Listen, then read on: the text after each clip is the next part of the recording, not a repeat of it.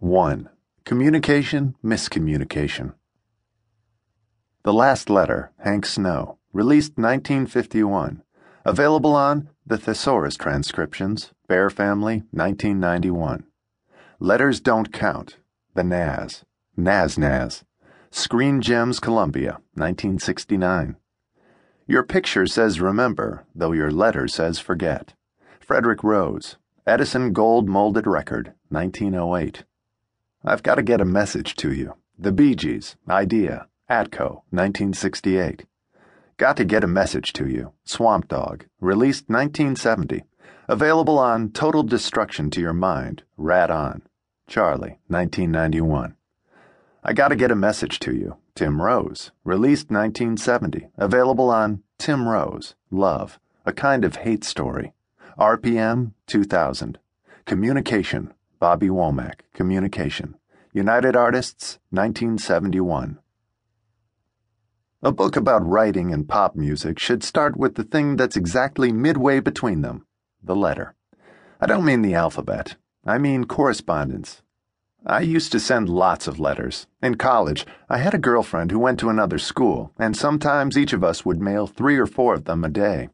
The internet did not exist back then, and we scooped food from stone bowls with our hands.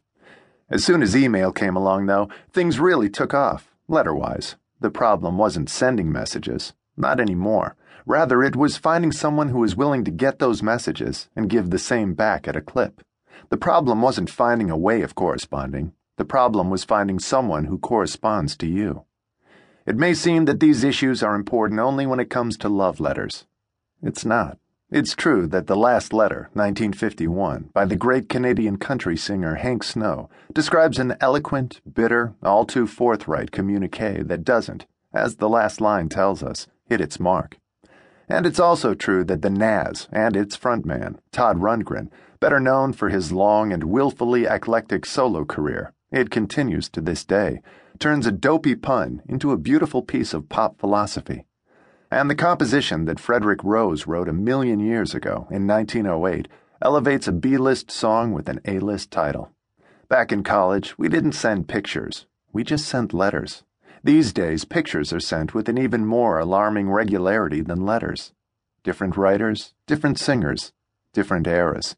But underneath the surface, all these songs are about messages. They're not message songs like For What It's Worth, 1966, or Fortunate Son, 1969, or We Gotta Bust Out of the Ghetto, 1970, or 1,000,000 Bottle Bags, 1991, but rather songs about the process of trying to reach out and communicate with another person, of sending up a flare and waiting for a response. And though there are probably 1,000,000 places to start, there's really only one. I've Got to Get a Message to You, 1968. I should begin by stipulating that this song has a story. The main character is condemned to die, and he's desperate to tell his wife that he's sorry and that he loves her. We know this because Robin Gibb has said that's what the song is about, and he co-wrote it for the Bee Gees. This death row what a brother Gibb know plotline, though, is among the worst things about the song. For starters, it results in some laughably bad lyrics, which sometimes happens with the Gibbs. It's only her love that keeps me wearing this dirt. Dirt aside, I like to think of it as something more epistolary and epistemological, a song about the urgency and imprecision of communication. Partly it's because there is something interesting about the syntax. The man in the song is not saying, I've got to get a message to her. He's saying, to you. This seems to be an internal monologue. He's talking to that part of her that is alive inside of him. The alternative is paradoxical. If his wife hears the song, or any part of it, then she has, in fact, received a message from him. In that case, he might as well say what he wants to say, instead of just saying that he has a message. It's like sending a telegram that says, I'm trying to send you a telegram. And given his precarious state, even if she hears the song, she is certainly hearing it after his execution.